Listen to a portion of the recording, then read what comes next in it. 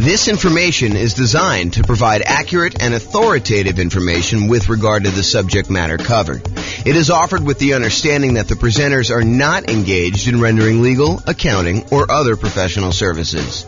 If legal advice or other expert advice is required, the services of a competent professional should be sought. Welcome to the San Angelo Real Estate Investing and Real Estate Financial Planning Podcast. Learn all about investing in real estate in San Angelo, Texas, with a combination of real estate financial planning and modeling with numbers specific to San Angelo. Plus syndicated, more generalized recordings of live and pre-recorded real estate investing classes, not all of them specific to San Angelo. Be sure to stay tuned after the podcast for a message from our sponsors. Well, good morning and welcome, everyone. I am your host, James Orr, and today we're continuing with the series we have on improving cash flow.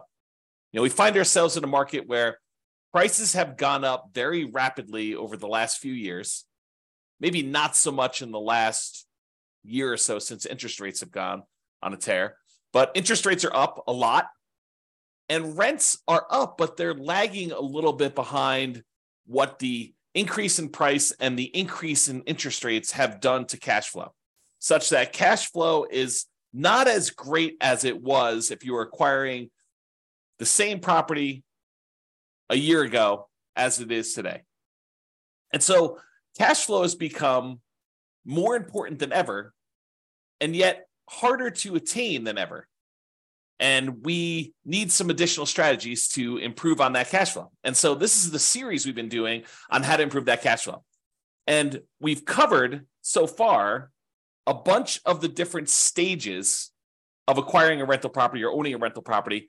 And I've broken out how to improve cash flow into those various stages. So for example, we covered all the different strategies you can use to improve cash flow or cash now when you're searching for properties. We've already covered that in a previous class. We've covered all the strategies to improve cash flow when you're financing the property.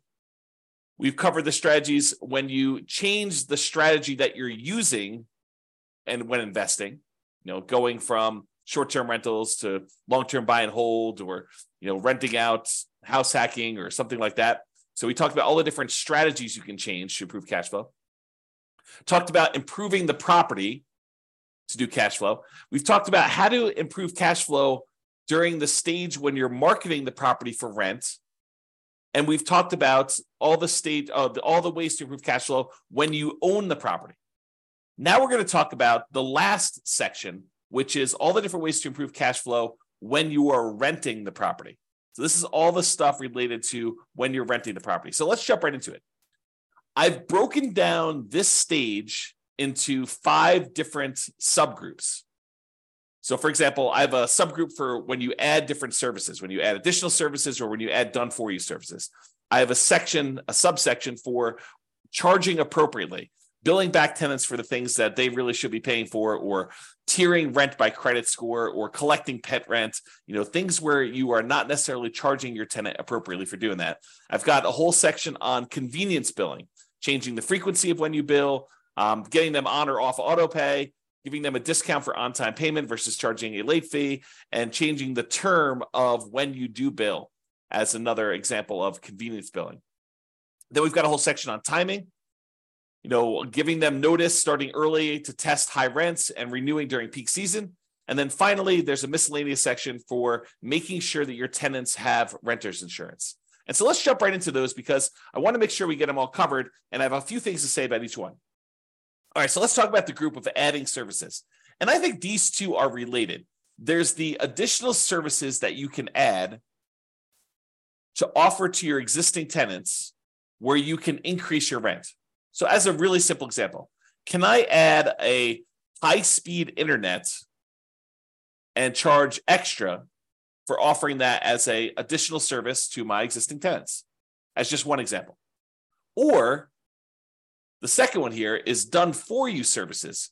Can I offer them a done-for-them service where they wouldn't have to do stuff anymore? For example, let's say they live in a single-family home, and normally they would be responsible for lawn care as part of renting that particular property, but we could add a optional or maybe mandatory service for them to have the lawn service taken care of for them for an extra fee. And the extra fee can be more than what the person we are outsourcing it to would charge. There's a little bit of overhead and oversight that you need to do, and a little bit of risk, honestly, that they won't pay, or, there'll be vacancy or whatever it is. So you should charge a small premium for offering additional services, additional done-for-you services.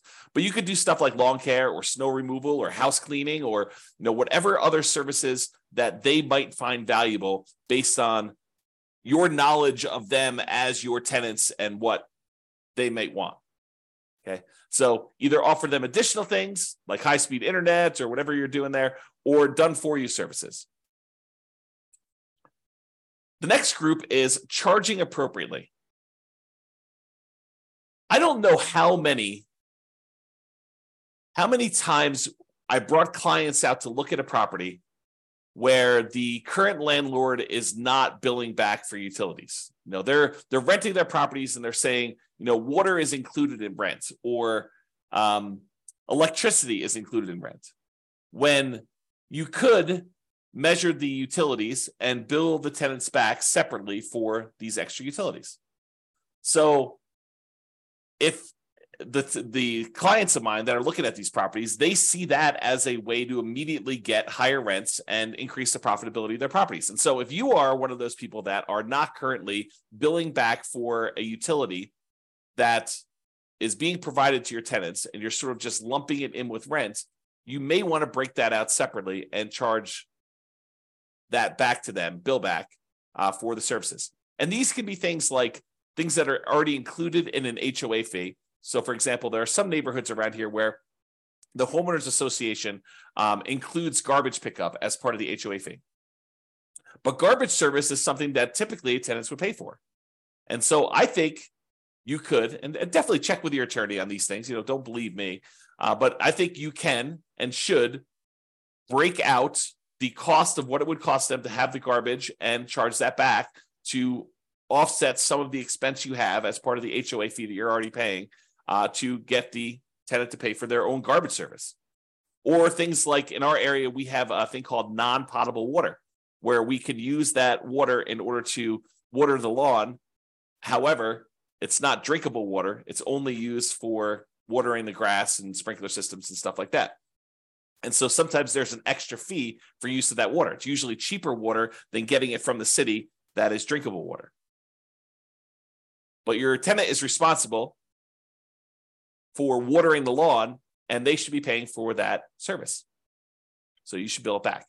Another example is electricity. Or if you're already grouping water in, if you only have one water tap coming in, you've got a 12-plex. A lot of times landlords are saying, hey, look, the water is not metered individually, so I can't go and charge that. No, I think you can actually prorate it. You can make it so that it's divisible by the number of units or by the number of people that live in the unit. Talk to your property manager or your attorney to make sure that that's legal in your particular area, that it's justifiable that you could do that. But I think that's completely valid. What about tiering rent by credit score? It's a controversial one in some ways, right? But if someone has a really, really good credit score, might you give them a discount because they are more likely to pay on time, less likely to have problems with them staying in the property? Or could you say to somebody who applies and you say, look, or normally our credit score cutoff is 650. If you have less than a 650 credit score, we don't usually rent to you. They say, hey, is there anything we could do? My credit score is only 640. And you say, well, I might be willing to rent to you, but I would need to charge either an extra security deposit or an extra non-refundable fee, kind of a risk premium, or, for $50 extra per month in rent, I could see, that being a way to offset the credit score kind of rule there. So you can go ahead and advertise the higher rent for someone who has great credit, and you could tier rent by different credit scores. Now, again, I would check with your attorney. This one seems a little controversial. It's not one I've done. This one could be controversial, though, as far as tiering rent by credit score. What about pet rent?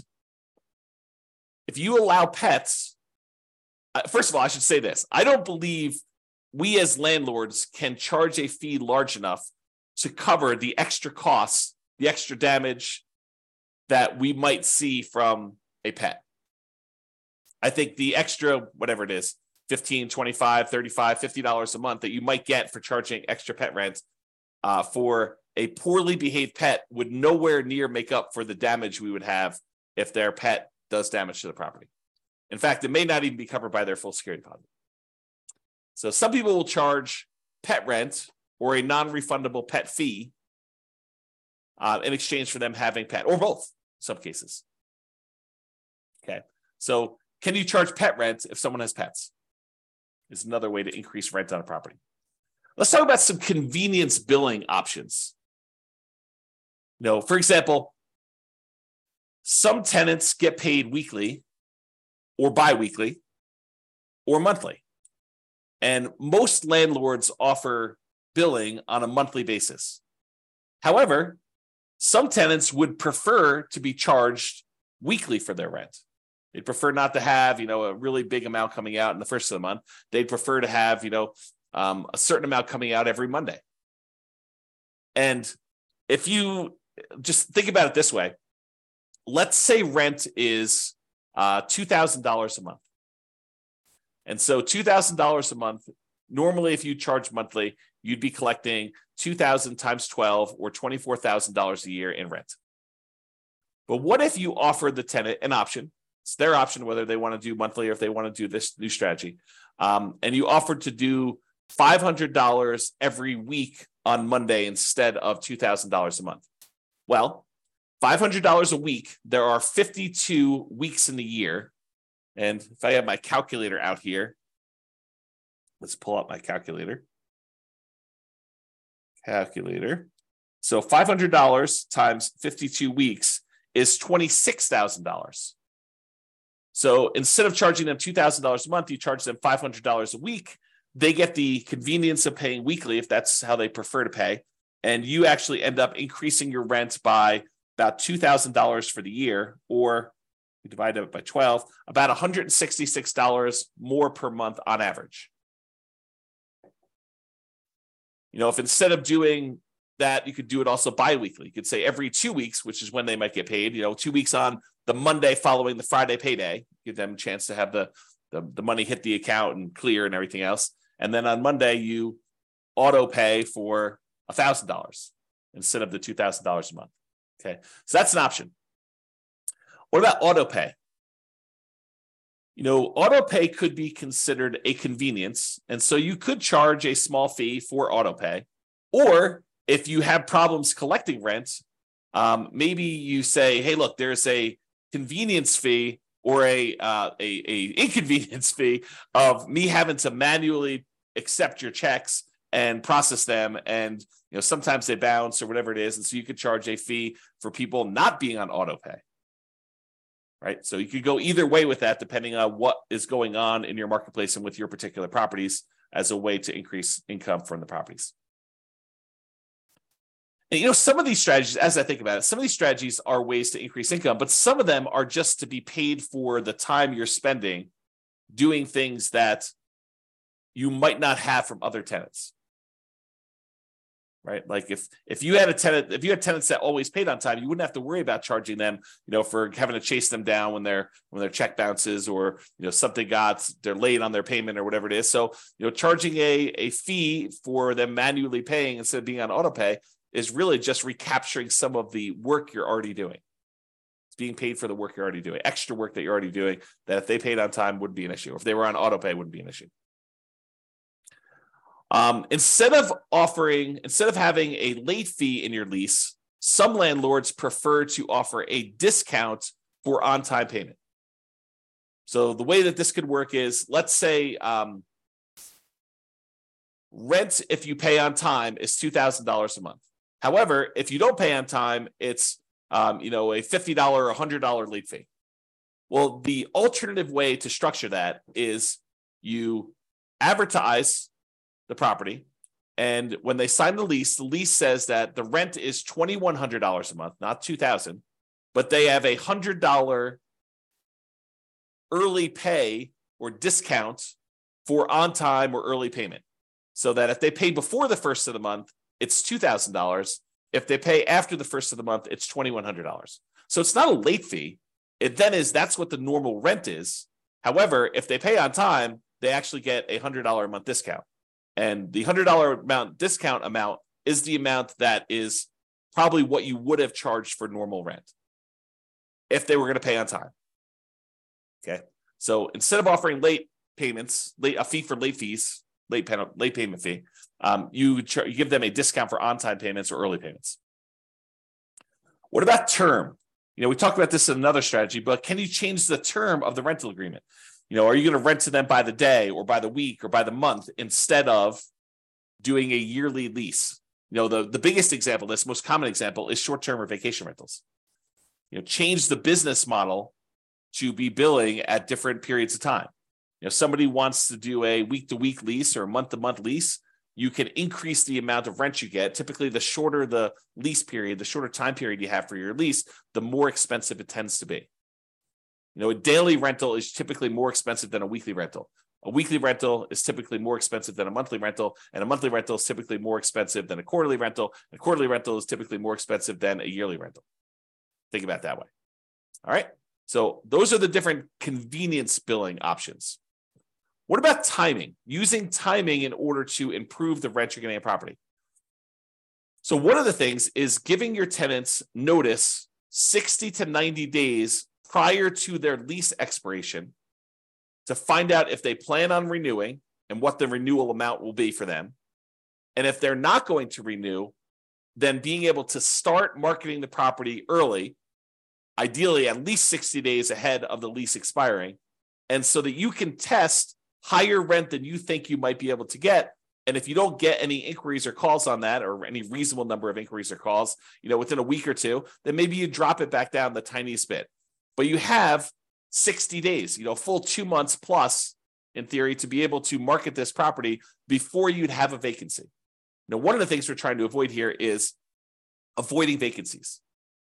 Getting that tenant lined up way before the lease has actually expired and the current tenant is moving out. Now, if the tenant renews, that's great. Then you've got a renewal. You don't need to worry about it. You sign the new lease, 60 to 90 days ahead of time. You get them ready to go for their next year.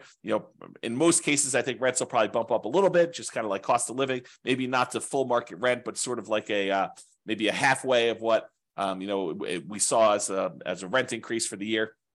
That way you don't get stuck 5 years from now with significantly below market rents. You're kind of like increasing a little bit each year.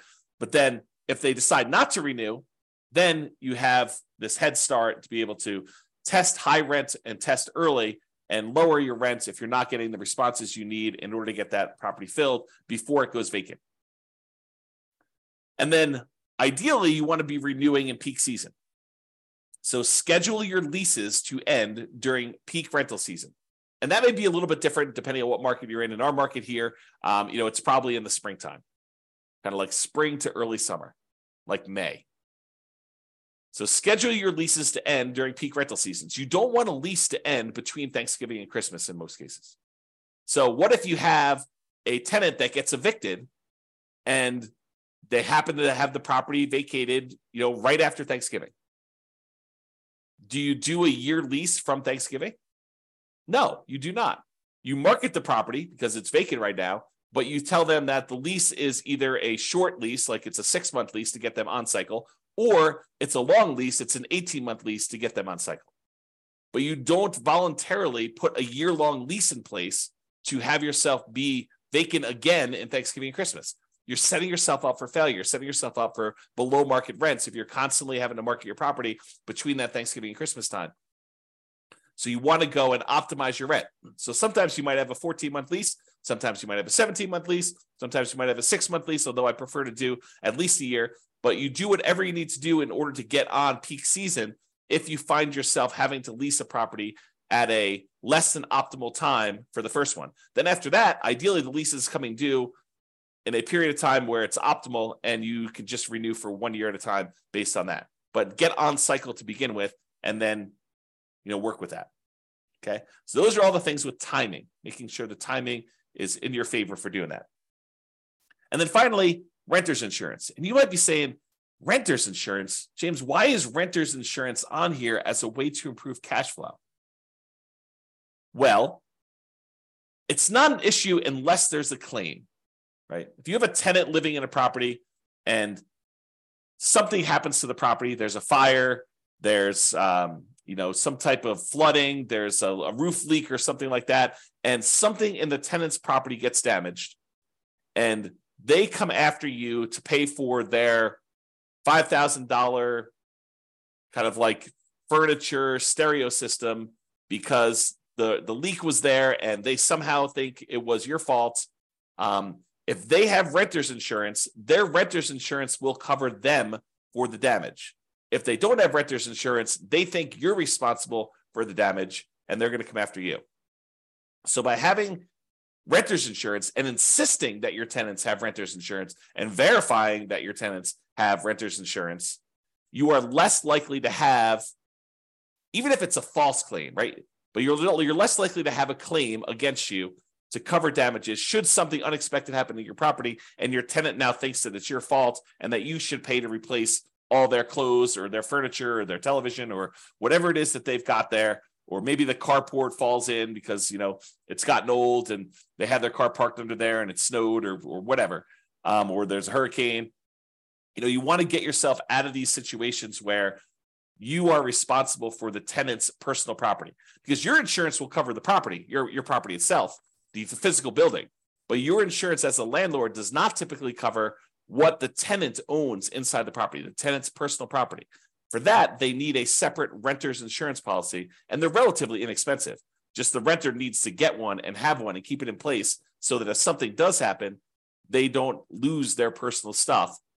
You'll have insurance to kind of fix the property, but you will not have insurance to replace your stuff. And you don't want to have to make a $5,000 claim. I mean, $5,000, this happens, once every couple of years, which you probably won't. But if it could, we could be talking, $200 a month in worst cash flow by having a $5,000 hit if you amortize it over that period. All right. So in conclusion, optimizing cash flow is really about maximizing income whenever we can and minimizing expenses. And today, I think a lot of the ideas we had, there may be a couple in there that were a little bit larger, but a lot of the ideas we have were like really small amounts. And I think for a lot of folks, you wouldn't even bother with a lot of these unless you were really trying to optimize and get like the most small wins on your property. I think for the most part, if you do the big things, use the right strategy, get the right financing in place, kind of do the things to make sure that your property is rented and rented right. I think you don't need to play around with some of these things that might increase it by $25 or $50 a month. Because I think you get to a point where if you've already optimized in other areas, adding these additional ones on there start to get excessive. If rent was $2,000 a month, and you've done a couple things to kind of bump it up to $2,050 or $2,100 or maybe $2,150, if you think you're going to add another thing on there that's going to get you an extra $35 or whatever it is, I think it's harder and harder to do those extra amounts. The further you get away from kind of like the range of rents that you're getting, the harder it is to get those additional wins, additional improvements. Okay.